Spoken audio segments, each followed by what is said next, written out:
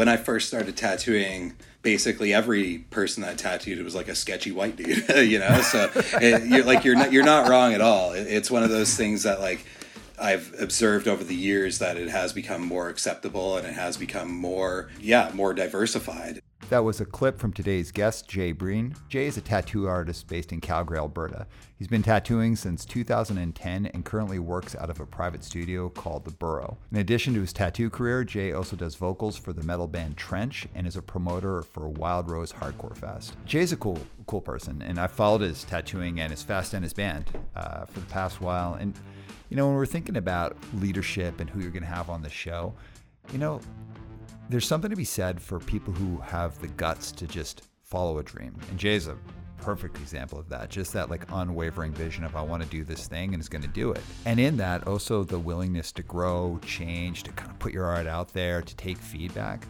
All of that has to do with leadership. So while it might not be obvious leadership like someone leading a team or a company, it's someone who's like leading a practice and who's inspiring other people. Jay's just like a cool, humble guy, and I really believe you're going to get a lot out of this episode. But before we get to it, if you haven't yet, then please rate, review, and subscribe to our podcast. So let's get to the episode. My name is Aram Arslanian, and this is One Step Beyond.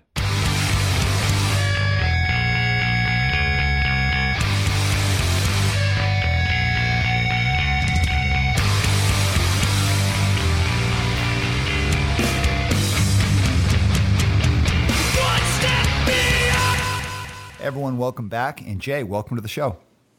Thanks for having me, man. I'm excited to be here. Heck yeah. All right. So there's a lot to talk about. There's your career as a tattoo artist. There's your time in a band and what you're doing with Trench. There's the festival that you're a part of. But let's start with the most simple thing. Sure. Where'd you grow up? I grew up in Calgary. Yeah. Mm-hmm. Not born, but raised. And yeah, I honestly wouldn't have it any other way. Okay, so you're a big Calgary fan, right? I am a big Calgary fan. At least I like it as a city, and I like it as a hub. Before COVID, I did quite a bit of traveling, so I really like Calgary as a place to like come back to. What part of Calgary you grew up in? I grew up downtown for a little bit. I grew up in like a low income housing building with my mom. She was a single mom. And then when I was around 12, 13, my mom got married and we moved to the suburbs in the northwest of Calgary. Oh, the northwest. So I grew up in the southeast. Oh, opposite. Yeah, man, you're far out from me. I grew up in Willow Park. Oh, okay, cool. Sweet. I love that. Yeah, it was. How long did you live in Calgary for? From when I was 5 until I was 20. Oh, okay, cool. Yeah, a long time. I moved out here to go out to Vancouver, going to university, and ended up staying. So there's a ton of stuff that I want to talk to you about. I want to talk about your career as a tattoo artist. I want to talk to you about the fest that you're a part of doing, just like what it's like building a business and building that kind of thing in Calgary, taking on that kind of role. But I want to start with music and kind of what was your gateway into that. I know you play in a band called Trench that you've got a new record coming out, right?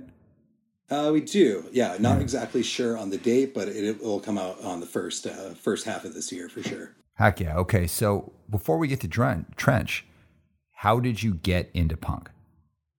Yeah, so basically I found punk through a friend's older brother. He gave me a CD that had like over 100 songs on it.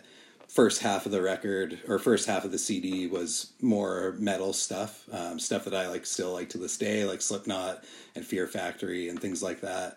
The second half of the CD was more punk orientated, lots of things like The Unseen and Dead Kennedys and Rancid, and that's basically how I found out what punk even was. I was brought up pretty sheltered from that kind of stuff, so this was really exciting to me when I saw this stuff, and yeah, that's how I found punk. Kind of never looked back from that genre. So. Right, important question, man. Critical question.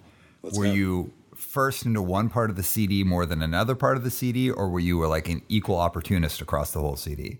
I think I was so inebriated by these things that I've never heard before that I was kind of into all of it all at once. I think I definitely did prefer the heavier stuff off the bat, but I don't know. Once I started Googling pictures of the bands and stuff when I got home, I was really, really, specifically, I really liked the look of the guys in Rancid. You know, I would see Tim Armstrong and Lars Fredriksson like covered in tattoos, and I don't know, it was just so fascinating to me that I never really stopped admiring that kind of stuff. So, was there something about the sound or the lyrics or the look that spoke to how you were feeling about your current circumstances at all? Yeah, well, there was no like lyric page or anything like that on a burnt CD, so I mean, I kind of had to guess for myself what was kind of going on. But yeah, I mean, I was an angsty teenager, so hearing songs about rebellion and hearing songs about like, you know, quote unquote sticking it to the man and stuff, like I really liked that. It was so opposite of what I knew, so, and it was definitely feelings that I had, so it was pretty special. That's cool. So it gave kind of like a flag for the feelings that you already had going on. Totally, 100%. So where did you go from like getting into it to actually like building up your own band and being a part of a scene? Oh man, yeah. I wasn't part of anything really. I was pretty sheltered, and I started going to like a fully public school in grade 9, and I actually met my best friend Bryce. He plays in Trench now, but Bryce basically like picked me out of a crowd on the first day of grade 9 because I was wearing some kind of shirt. I can't remember what exactly the shirt was, but we were both basically dressed the same. So we were, you know, just immediately like interested in each other and what's going on. So he eventually ended up inviting me to his house to play some video games, and you know, he ended up showing me what hardcore was. He showed me Madball and Terror and Gorilla Biscuits and all these bands that I still like to this day, and he would show me like some metalcore stuff that I had no idea that thing even existed. So I really have to thank Bryce for getting me into hardcore. He took me to my first show, like all that kind of stuff. So, and now I play in a band with him, you know, 15 years later. Yeah. So how did the band start though? The band started, I think the band started when I was 22, and I had taken a break from playing music just because I wanted to focus on tattooing. I played in a couple previous bands before Trench. But Bryce was going through some really tough life shit. His mom had just passed away, and he needed a distraction from life, and he really wanted to start a really heavy band again and kind of get into that. So he asked me if I wanted to sing in it, and I said of course. And yeah, he literally sent the Chans, the two other people that started the band with us, a message on Facebook, and we just kind of started jamming. There was really no other reason other than we needed a distraction from the shitty things that were happening. So from like being involved in the punk scene, is that how you found tattoo culture? 100%. Yeah. Like I said before, maybe, like the minute I saw Tim Armstrong with a big spider web tattooed on his head, I was like, I kind of want to look like that one day. You know, as weird as that is, you know, even seeing like Lars Fredriksson with like the SUNX across his forehead, I was like, that looks so cool. Like I just want to be part of that. So yeah, it was definitely from punk rock that I found tattooing and decided that that's what I ultimately wanted to do. Yeah. It's like, it's kind of a like either like an attraction moment, like I'm going to be drawn to that, or like I'm getting the hell out of this, that's not for me kind of thing. 100%. Yeah. It's either you're in or out, I think. Okay, cool. So when did you actually start getting involved in the culture? Like I'd imagine it all started with getting tattooed for the first time. Actually, it didn't. Funny enough, I started working in a shop when I was super young. I was 17 years old, so I couldn't even get a tattoo yet.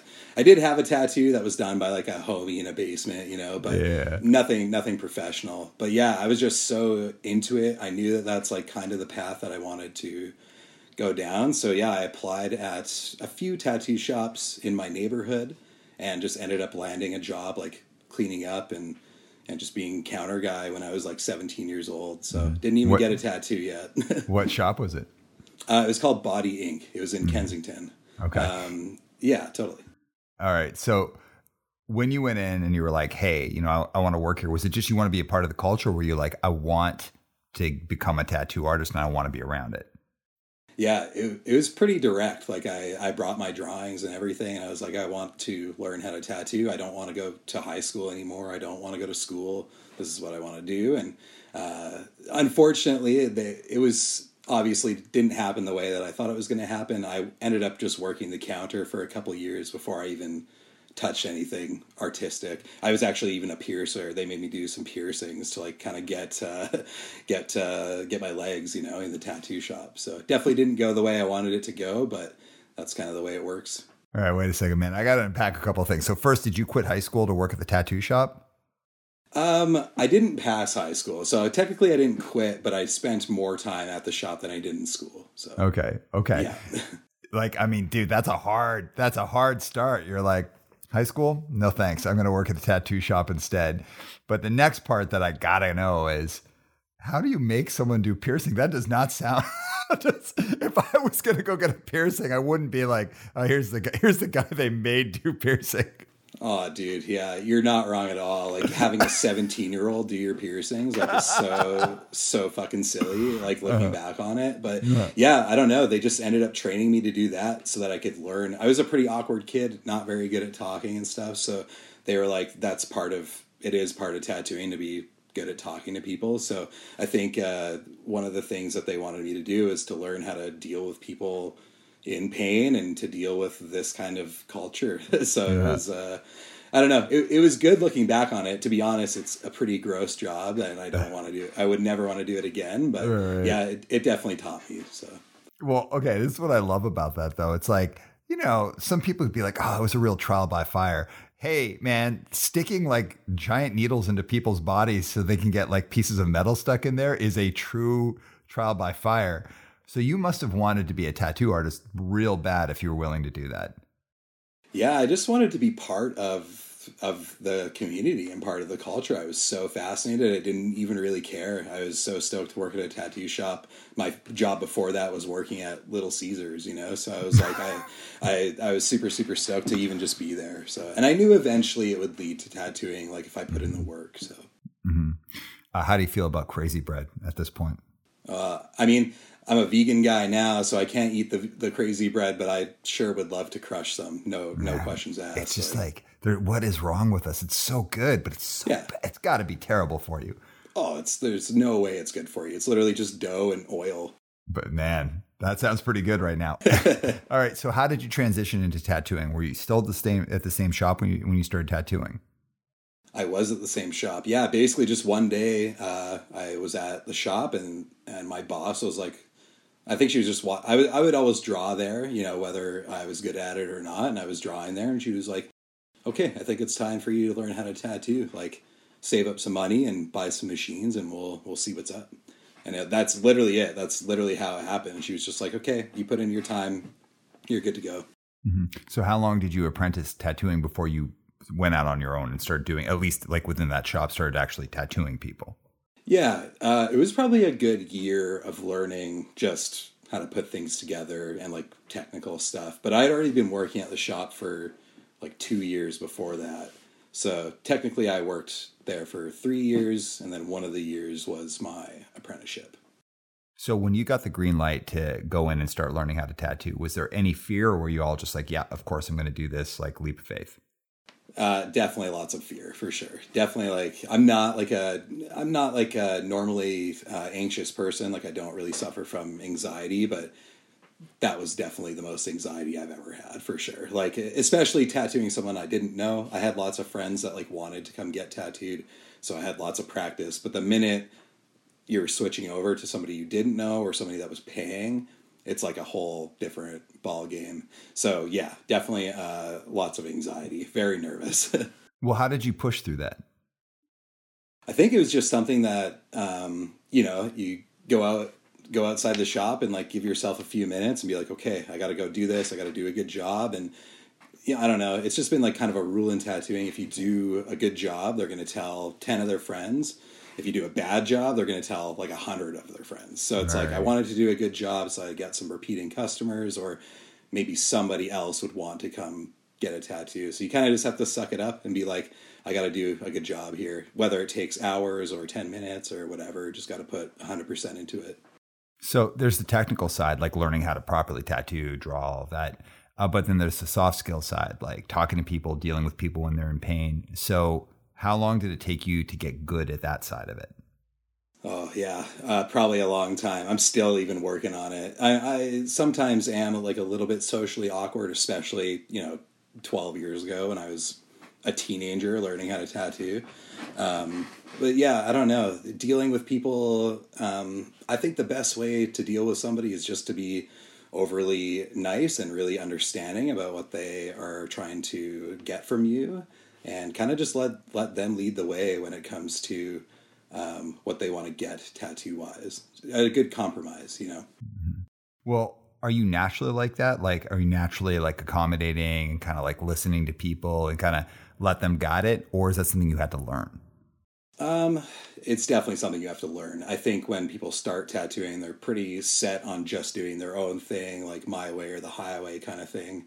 Whereas now I try to, you know, do a little bit of a mix of both, where I take my clients' ideas and their wants and concerns, and then I take the things that I know and kind of put them together to make something that we both really like. So I think that's the ultimate strategy when it comes to having like a consultation with somebody.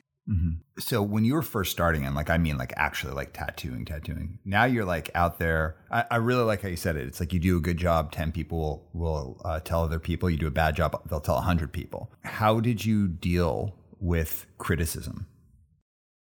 Yeah. Criticism was not my strong suit when I first started tattooing. Really resistant to like people's ideas, like kind of thought I knew what was up. But now I have learned that criticism is like maybe the best tool you can have as somebody that like makes art in any way, music or tattooing or anything. The criticism is something that I really take to heart. And I'll even like, if somebody says even the smallest thing, I'll make mental note of it and try to tweak that for next time. And those are the things that make you better. Because if you just stay the same way and do the things that you want to do and don't take anybody else's input, you're gonna stay stagnant, man. Yeah. But how did you learn to get good at that? Just by getting a lot of criticism. Tattooers are not shy when it comes to telling you like certain things suck, or like you totally need to redo that, or tell you that you need to send your client home because your drawing sucks. Like tattooers are pretty ruthless when it comes to that stuff. So it's kind of just something I got used to. Yeah. So just over time, you kind of like learn to move with it, get better with it. 100%. Through that process, though, what'd you learn about yourself? Man, that's a good question. Yeah. Through the process, I learned that I was not patient. So I learned that I needed to install a bit of patience in myself, and try to realize that, Rome isn't built in a day. You're not going to be good at something right away. It takes a lot of time and practice to get good at drawing, and it takes even more practice to get good at tattooing. So yeah, I learned that I was an impatient person, but I've learned to kind of be more patient with myself now. Okay, cool. And has that ability to become more patient, has that nestled solely in your business and in your process as a tattoo artist, or has it gone across other places in your life? Oh, it's definitely gone across other places for sure. Probably every place. Now realizing when I first started tattooing, I thought I'd be good to go in a couple of years, try to master it as quickly as I could. And now I'm 12 years into tattooing, and I realize that I don't even know if that's going to be possible. There's always stuff to learn, and there's never really like an ending road with that. So I kind of apply that stuff to the rest of my life even with trench. Like I know it's going to take a really long time to get any sort of success with that. Even with Wild Rose Hardcore Fest, like looking at the bigger picture is better than looking at the smaller picture. When I do things like trench or Wild Rose, I look at like the 10-year picture, not the 1-year picture. Right. Yeah, so I think that's really the lesson that I've taken from tattooing and applied it to the rest of the things that I do. I love that. So how do you keep developing your practice though? So like, I'll give you an example from myself. So I was a therapist for about a decade before I went into coaching, into what I do now. Okay. And, I knew how to be a therapist, and I feel I was like a relatively good therapist. And then when I got into coaching, I was like, oh, like let's see what I can apply from that into here. But I was so freaked out by being in the corporate world that I was like, I wasn't really me. I was just like kind of this like robotic, like I just filling what I thought was the role that I was supposed to fill. Especially I worked in a company that was like, it was a really shitty experience working there. And the more that I acclimatized myself to it, the more I was able to bring in like who I actually am. I had less fear, I had less anxiety. I was able to bring in more stuff from being a therapist, but I actually started bringing in more stuff about just being a guy who grew up in punk, a guy who's like heavily tattooed, all of that. And I got to a point where I could start my own company. And when I started my own company, I was like, okay, I'm set. Like I know how to be a coach. I know how to like build a business. And then I realized that I don't know shit about shit. I was like, I'm like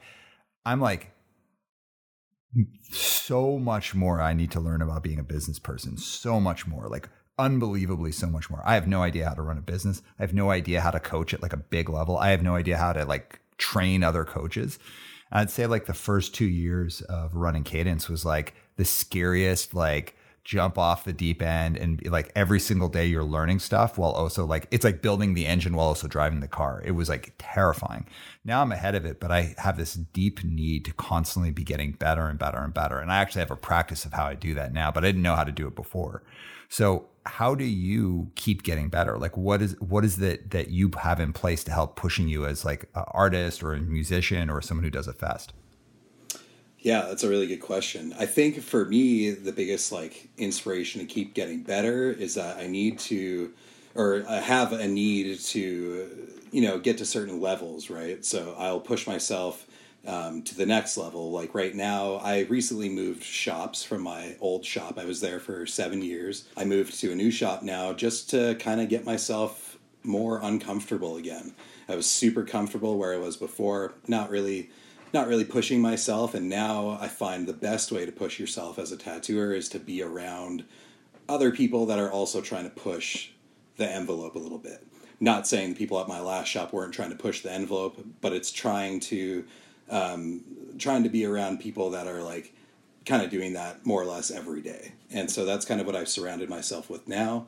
And I think that's the best way as a tattooer to kind of push yourself to the next level, because being 12 years in, I'm pretty comfortable. I have formulas for things, and maybe I wouldn't try certain things like I would before. And yeah, I think now being around new people, that's kind of what's pushing me to go to the next level with tattooing. I find myself kind of saying this a lot on the podcast, but something that I try and practice myself, and part of my discipline of becoming a better coach, a better business leader, a better like whatever I'm doing, is I surround myself with people that are better than me at it, or people that I look up to, or that I find like inspirational. I don't mean like inspirational like like Gandhi inspirational, but someone where I'm like, damn, like that's cool. I wish I could do it like that. And the discipline for me is whatever you want to be really successful at or really good at, find other people who are already successful, even if they're like 2 steps more successful than you, or 10 steps or 20 steps. And when I say successful, I don't mean like monetary. I mean just like they're better at that thing that you're trying to learn, because then you can observe their practice, you see how they move, you can ask them questions, and even just being around that energy can be like really beneficial. Oh yeah, for sure. Yeah, I literally think the move is to surround yourself with people who do what you do, but do it 10 times, 20 times, 100 times better than you, because there's always stuff to learn. There's always stuff you're going to pick up. And yeah, I think, the best way to advance is to basically never put a cap on it. Like, don't get too comfortable, Yeah. Like when I was kind of in a position when I was younger, where like the bands that I was playing in would be like a headlining band, and we were bringing on tour, people on tour with us. I'd always want to bring people on tour who were like an incredible live band, so that like when they played, our goal was to like match or exceed what they just did. I never wanted to tour with a band that's like, oh yeah, like, we're going to blow them off stage every night, because like that's kind of like a lame way to like do a tour. I want to tour with people that I think are cool, like awesome, great band, blah, blah, blah. But I want someone that makes me a little bit uncomfortable about how good they are. I'm like, damn, I got to like really bring it tonight. Oh, fuck yeah, man. I think like quote unquote friendly competition is like extremely healthy when it comes to like making any type of art.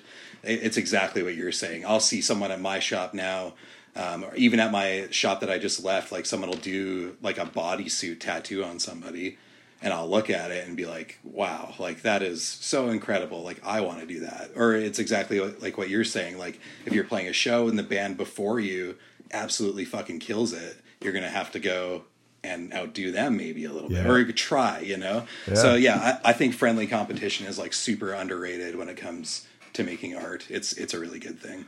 Well, I was talking about this on an earlier podcast with Chris from Bridge 9.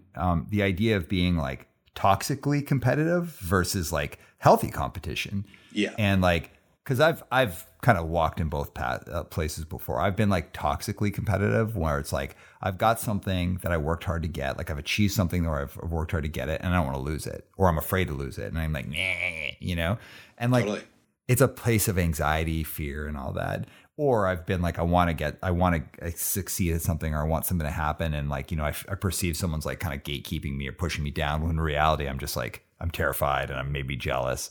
So I've been toxically competitive before, and I see this in like the corporate world, or in just in the world in general, all the time. Like people who are like slamming other people because they have what they don't have, or they've done what they haven't done, or what they wish they could do. So that's not good. And a lot of times where I hear people talk about competition, it's like they've got this cartoonish vision that if you're competitive, then you're that. Flip it. Like healthy competition for me is like, I want to be around people who are so good that I'm like, damn, like I gotta really like, I want to do that as well or better than you. Like I want to play with a band who I'm like, if I don't bring 100%, they will have blown us off the stage. I have to be better. Like I have to be better than I would have been otherwise. Or like if I'm playing before another band, I'm like, yeah, I want to make sure that I want to make sure the headlining band wants to watch us, like that they're interested in watching us because they think we're a good band, because we've got a lot of energy, all that. But also they're like, they want to see like, damn, we're going to have to like really bring it. Because for me, that's like part of the enjoyment of doing things, is that like exhilaration of being around people who are really good at what they're doing.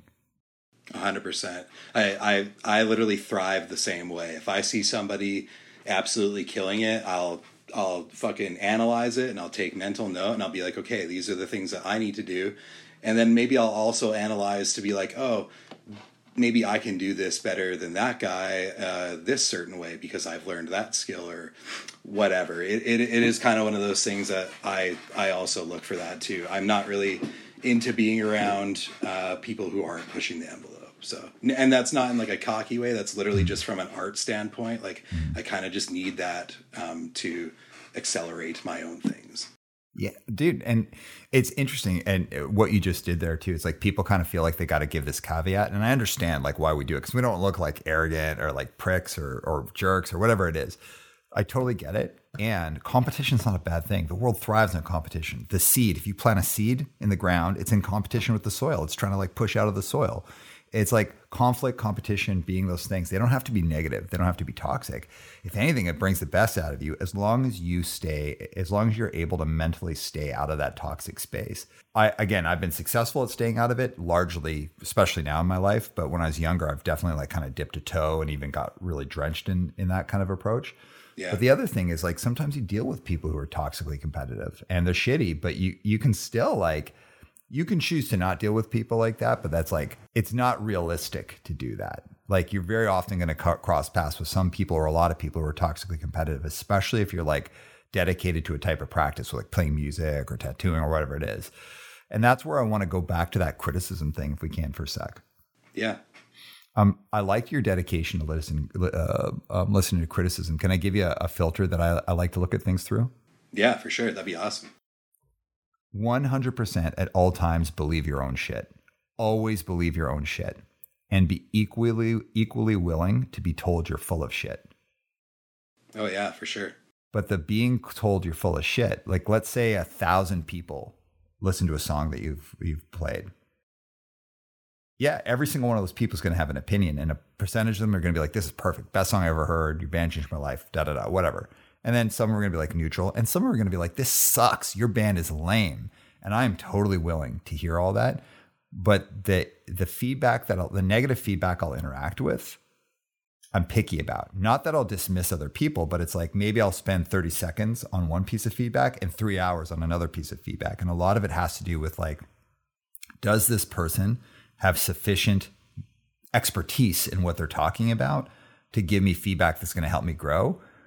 And also, is that feedback coming from a good place? So for example, if another musician's like, and they're like a practice musician's like, hey man, your band is not good, and I'm going to tell you why. I'd be like, ugh, but okay, tell me more. I want to hear about it. But if someone's like, oh, you're like a corny straight edge band. You're just like ripping off Uniform Choice. And they're also like a accomplished musician. I'd be like, yeah, you're right. We are ripping off Uniform Choice. And I don't know, we might suck, but like, I don't know, you're kind of coming at me at like a weird way about it. It's not that I wouldn't listen to them, but I would put a little bit less weight on it rather than some being like, your band's not good and let me tell you why. Or if this is what your band needs to work on, I'd be like, that hurts. I don't like hearing it, but tell me more. I want to hear all about it. 100%. Yeah, I kind of do the same thing. If somebody gives me some criticism that has no idea what they're talking about, I'm pretty quick to write it off. You know, if someone that I really look up to gives me some criticism, I'll study it. I'll study the shit out of it. Like, that makes total sense to me. I don't know, man. This whole thing about criticism, and I'm just like not afraid to, I guess, fail, you know, like I'm not afraid to like, or even embarrass myself. Like I don't really care about that kind of stuff. It's kind of one of those things that, like you were saying, you need to believe your own stuff. And I do. And I think that it's kind of, people often construed like confidence for like egotism or something like that. And that's really not the case. It's just, I've had lots of experience doing art. So when I try something new, it's literally just to try it. It's not really for anybody else. It's not like for people to comment on. And a lot of the time I find when people say something sucks and they like, let's say they play another band or something, they're trying to like, quote unquote, like gatekeep because they're literally scared of the competition. You know, they're scared that I'm going to do better than them or that someone else is going to do better than them. So gatekeeping is lame in that aspect, because being scared of the competition is something that will make you not as good. Totally, man.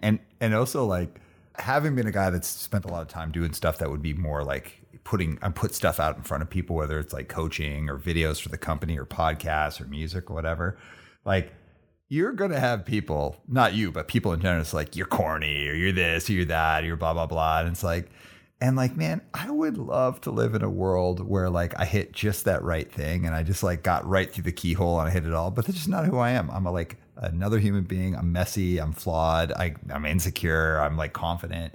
And the thing that I try and walk, and I think you're hitting on, but I'm going to, if you don't mind, I'm going to try and like form it up a little bit. Yeah. Do your thing, man. Difference between confidence and arrogance. So like both of them come from the ego, and having an ego is not a bad thing. All human beings have an ego, but like, confidence is like a giving thing. Like you're giving yourself permission to take leaps. Like I'm going to like put ink into someone's skin, or I'm going to put music and put it out in the world, or I'm going to do a festival, or I'm going to do a podcast. You're giving yourself something. You're giving other people. You're trusting them. You're listening to them. You're giving them energy. You're helping them be confident. Confidence is a giving thing. Arrogance is a taking thing. It comes from a place of insecurity, fear. It's an avoidance. Confidence is achievement-based. Arrogance is avoidance-based. And like people can be confident in some things and arrogant in some other things. People can be predominantly confident and go through periods of arrogance. People can be predominantly arrogant and go through periods of confidence. It's not like a simple thing, but I'd say that like anything that's like an endeavor where you're daring to put something in front of people, it's either going to come from a place that's predominantly confident or a place where it's predominantly arrogant. It's everyone's duty as an individual to figure out where they're coming from and like steer themselves in the right direction. 100%. That's very well said. Thanks, man. Okay, so with that in mind, what does it mean to lead someone to getting a tattoo? Like, I am sure you get people come in with like pretty wild ideas, and you have to like help get them there while also giving them a good experience. Yeah, totally. Basically, my strategy for that, like if someone has a consult with me and we've never met before, I kind of let them take the lead on the conversation. I just like want to know everything that they want. I want to know like what they want to look like. I want to know like what their future plans are for other tattoos. I basically try to take everything into consideration before I even speak or like tell them what's up, you know, because sometimes you're totally right. Like they will have an idea that totally won't work at all. My other strategy basically for leading people to get a good tattoo is to tell them that it's both of us working on this. It's not just what they want. It is part of me as well. So if they're coming to me, it's one of those things that I'm like, we're compromising a little bit because I have lots of experience in this. And at the end of the day, I'm really trying to make them aesthetically look good. So if they want to put their tattoo somewhere where it's not aesthetically going to look good, I'm going to tell them no, you know? So I don't know. It's just one of those things that it needs to be a good balance, because there are lots of things that people don't realize when they come in, like placement or size, or if they want like a weird color or something, sometimes it doesn't work. So yeah, just lots of hand holding, and yeah, a lot of just like getting the point across that this is a 2-person effort, not just for them. So when you're in a tattoo shop, what's the right combination of things that need to happen to make a shop great? Like to make a shop functional, to have like a proper culture? Like what really needs to be in place there? Man, honestly, as like cheesy as it sounds, it's kind of all about the vibe, to be honest. Like if someone comes into a shop and no one talks to them, or if no one even like looks at them and everyone's pretty cold, like they're going to have a bad time. So I personally like tattoo shops where people are friendly and where people are like understanding about what's going on, like understanding that people are in pain, understanding that there's like naked people around. So you have to be respectful with like where your eyes are at and shit. Like, I don't know. There's a lot that goes into like a good like vibe tattoo shop, but yeah, without putting too many words to it, I think the vibe is the most important. Well, it's interesting. So like, the thing that's real unique about like like having a tattoo, like quote unquote workplace, is like, you know, some places are painful to work at because like, you know, the culture sucks and like, you know, whatever, like it's just not a good company to work at or whatever. But the tattoo world actually has pain involved in it. Like you're actually in a space where people are literally going through pain. And I like something you said that I didn't even really think about, is like people are going to have various levels of being like exposed physically in front of groups of people. It's got to be hard to keep the right kind of vibe in a tattoo shop. You as a professional here, what do you bring to the game to help that happen? Yeah, I just try to be as understanding and as like consensual as I can be. I literally ask every question I can before we start. I'm like, even before we're about to start the tattoo, I'm like, okay, are you ready? I'm going to start touching you now. And people are like, yes, okay. So there's a lot about consent. There's a lot about respect. And then, I don't know, there are lots of tattooers that aren't very tattooed.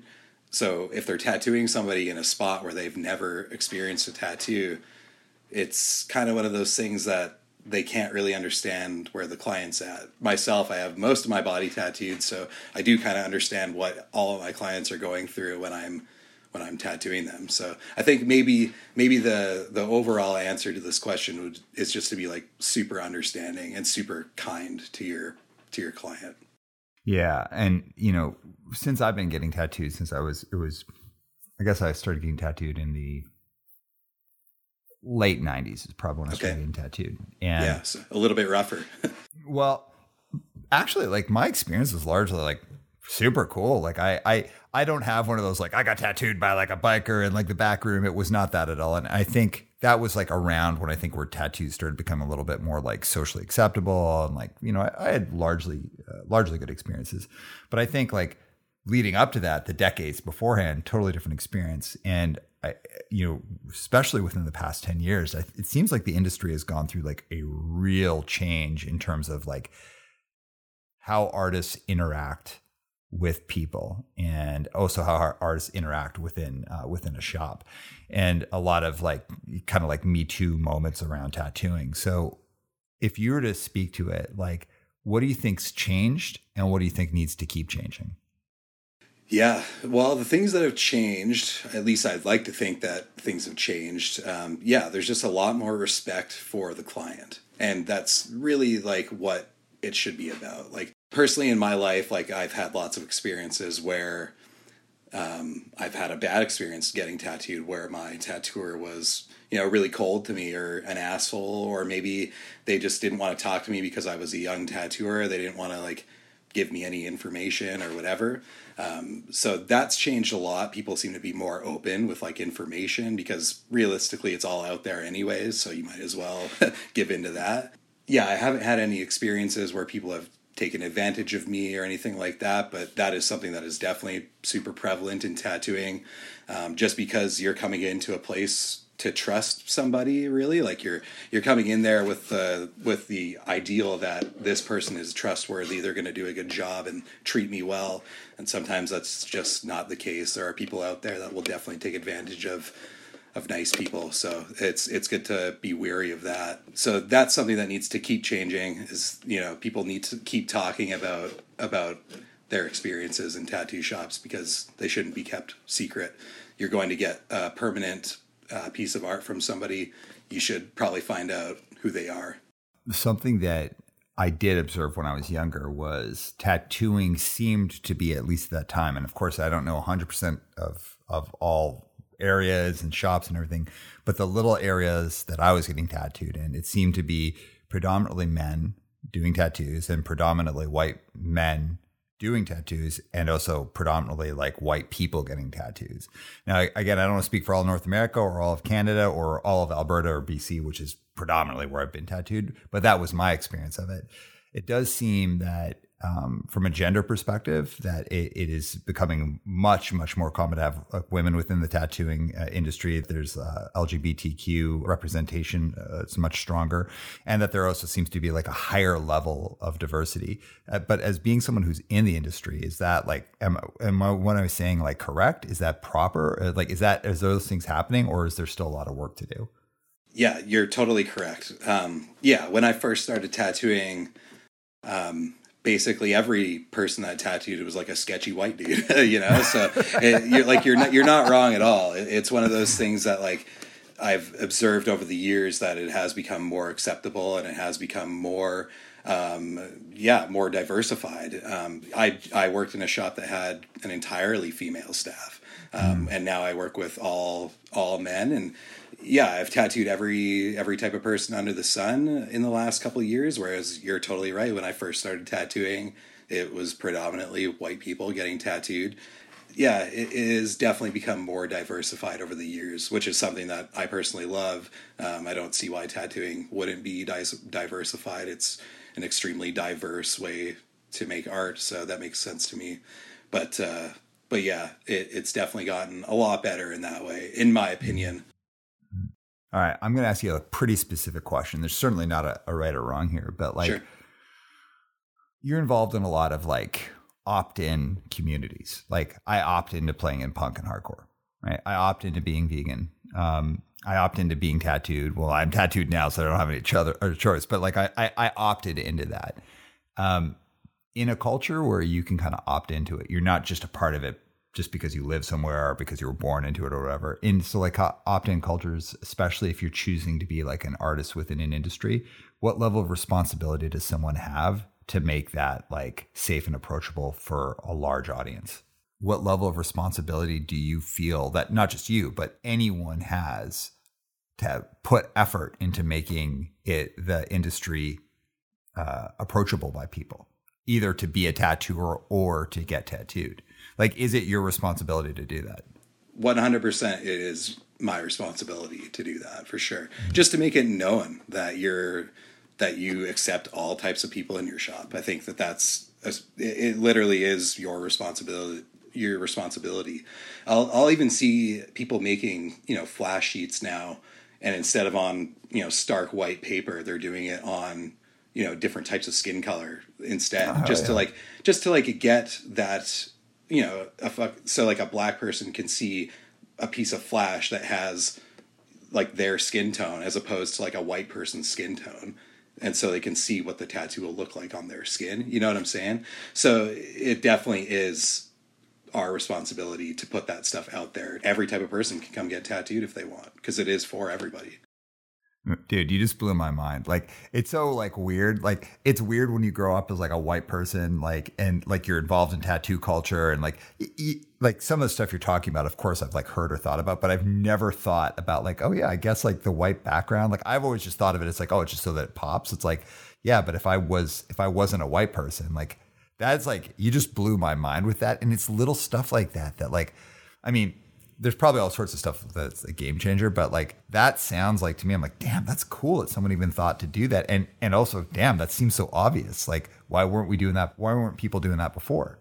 It does seem like incredibly obvious, which is why it's actually like pretty sad that no one thought about this until a couple of years ago. I'm going to shout out the shop too, Hemlock Tattoo. I'm not sure exactly who at Hemlock Tattoo is doing these multicolored flash sheets, but it's like a genius idea, and it really does, I'm sure, get people to come to your shop that are not white, you know? Yeah, man. Yeah. I just think that's such a cool, like, I literally, as you said it, I was like, oh God, it's like so simple, but like so important and cool. It's so simple and it's so inclusive, and it is one of those things that we do. It is our responsibility for sure.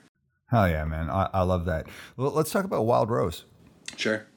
All right. So for those who don't know, can you tell the audience about Wild Rose, what it is and how it started? Yeah, Wild Rose is a hardcore punk metal fest that happens in Calgary every year up until the last couple of years. But yeah, the fest was founded by our friend Evan Shaw. He passed away a couple of years ago, so he's no longer around to take the reins on the fest, and so that's kind of why we're keeping it alive. But yeah, the fest was founded, I think in 2016 or 17. It's been called a plethora of different names, but now it's known as Wild Rose Hardcore Fest. So again, growing up in Calgary and again, growing up in the punk scene there, in my mind, it's like unimaginable that there would be like a punk and a hardcore like fest there. And like the one that got canceled that the Change was supposed to play, it like had like Madball on it. And I was like, this is so crazy for me to think about it, because when I was a little kid and like going to the record store, like I'm not going to bore you with the like before the internet conversation. No, I won't do that, but I'll just say like it was unimaginable for me to think that like big headlining North American acts would be like that. Calgary could be a destination for that kind of stuff. And I'm so stoked on it. I'm so stoked that it exists. So what's the status of the fest now?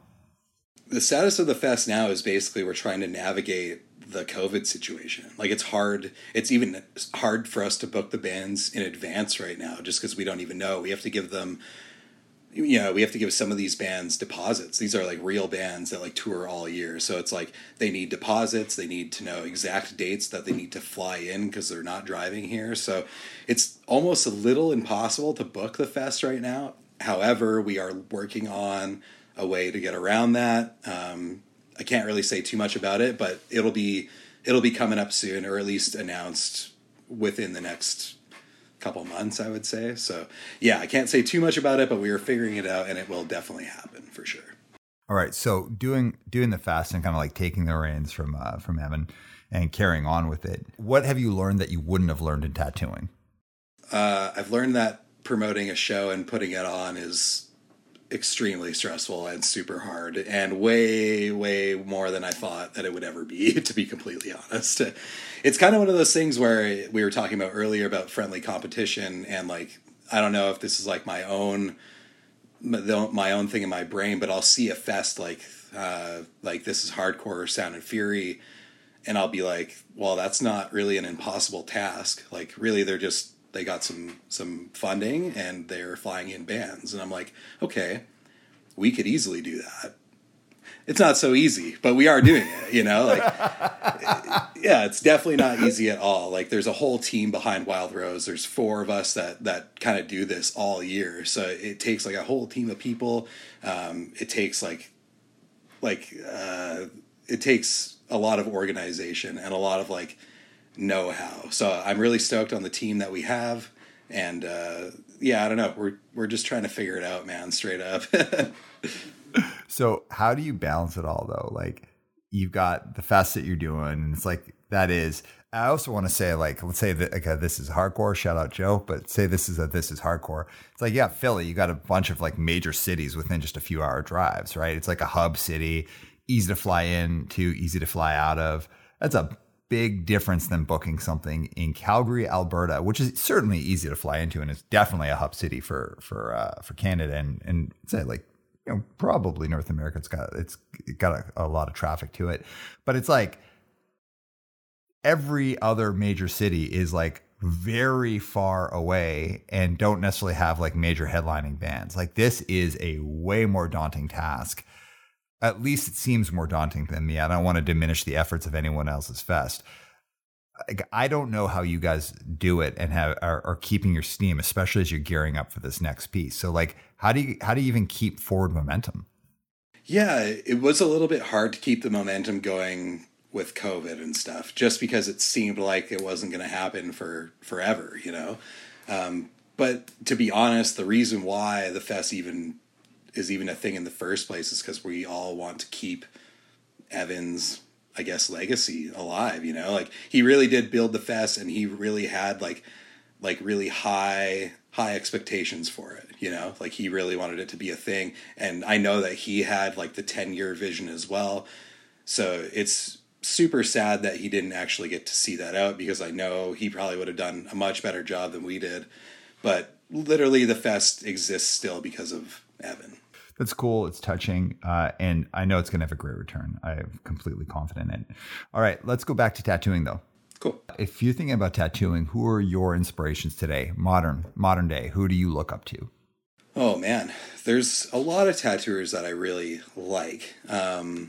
You know, style wise, I guess my favorite tattooers right now would be Horitoshi is probably my favorite. He's a Japanese tattooer. He does kind of like more bodysuit style stuff, which is my favorite type of tattooing because it takes so much time and dedication and hours. When I look at a bodysuit, it almost makes me tear up straight up because I know how much effort it requires on both parties. So yeah, bodysuit tattooing is my favorite. Horitoshi is like one of the best. My other inspirations are Chris O'Donnell and Timothy Hoyer, are both really good illustrators and super good tattooers. I really like Stace Ferrand. He's a tattooer in Vancouver, and he does all the album art for Trench and stuff. He does a different style, more on the anime kind of Japanese side, but that's like my favorite shit too. So yeah, I don't know. There's lots of tattooers that I looked up to, at least artistically. So I don't know very many of these people though. So sometimes that can weigh on it as well. Yeah. Well, definitely. I if I think of musicians and even business people, sometimes my worst experiences are when I look up to someone and then I actually meet them. I'm like, oh God, that was terrible. 100%. That happens a lot in tattooing, unfortunately, and music, and really any kind of art. But yeah, I try not to look too far because sometimes it's disappointing. It is. And then also you get rewarded. Like my experience with 7 Seconds and spending time with them was like 7 Seconds were like my favorite band growing up and still are one of my favorite bands and coolest group of people I've ever been on the road with. That's awesome. Most real, actual punk hardcore people that I've ever met in my life. Yeah. All right, man. So as we're starting to wrap up, tell us what's next for you as an artist, as a singer in Trench, and then also around Wild Rose. What's on the horizon for you? Yeah. As an artist, I'm really just going to kind of keep doing my thing. Tattooing is something that, kind of like I said before, you never really stop learning stuff. So yeah, I'm kind of on a new adventure right now in my new shop. So I'm just going to try and soak up as much there as I can. Maybe in the future I can do a bit of traveling and do some more guest spots and conventions and kind of just keep it going with the tattoo stuff. I really want to branch out and do some other extracurricular art, like just some painting, even like some oil painting. I've got another project that has to do with like pouring resin and stuff that I'm trying to do right now too. So I got lots of shit going on with art. So I'm just trying to figure that stuff out right now. So I'm not sure what's next, but something cool will come up, I'm sure. Trench has a new record coming out in the first half of this year, so that'll be really exciting. I'm excited for people to hear that. Hopefully we can... Is it an EP or a full length? It is an EP, yeah. And what's it called? It's called Encased in Chrome. Okay. All yeah. right. Yeah. And what label is it on? That'll be out on New Damage Records. Okay. Cool. And then what's up with Wild Rose? You're going to do an announcement in the next couple months? Yeah, I'm hoping it's going to be in the next couple of months. Wild Rose will definitely happen a little later in the year than it's supposed to this year, just because of Omicron and all the restrictions and stuff.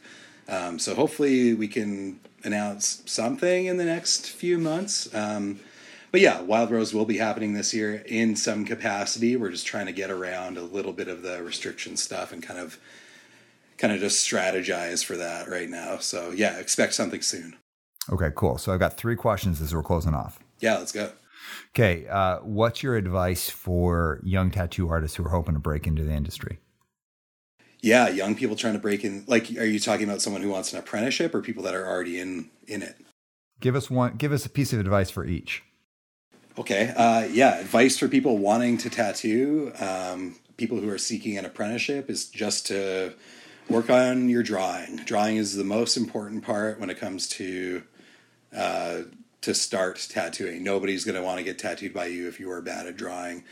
Seeking out criticism and just practicing every day is something that you're going to need to get used to.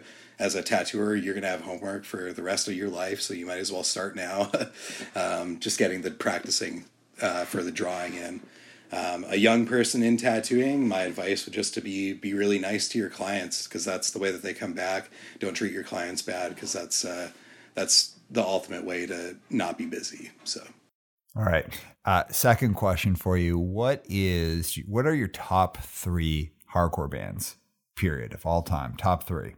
Top 3 hardcore bands. My favorite hardcore band of all time is Terror. That was my that was my intro band. That was the first like real hardcore band. One with the Underdogs is like always on repeat for me. I love Terror. My second favorite hardcore band might be Iron Age, just because it has a lot of metallic stuff to it that I really like. It's Constant Struggle and The Sleeping Eye have been on repeat for like 10 years for me. So, well, I guess not quite 10 years, but maybe 5 years. You know, I listen to them all the time.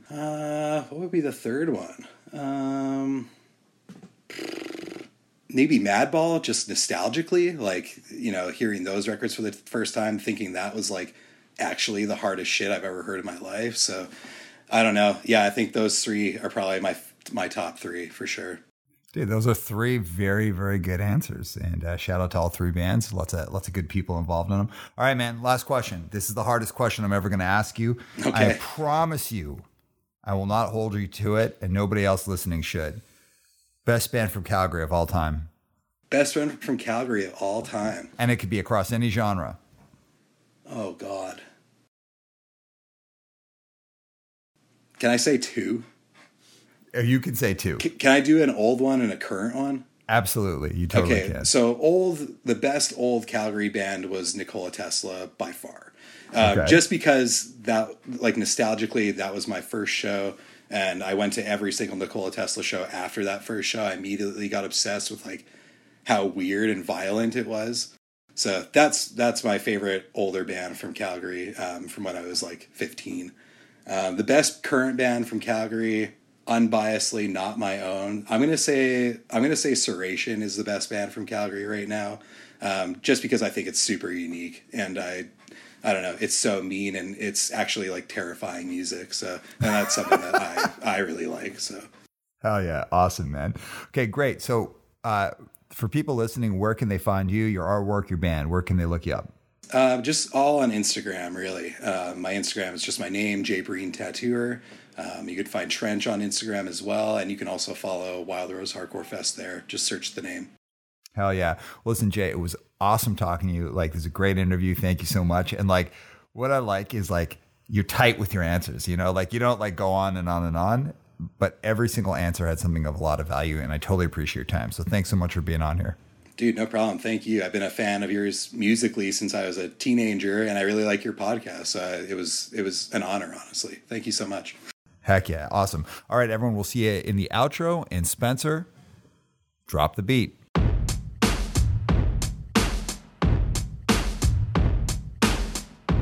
That was an awesome episode. Thanks so much, Shay.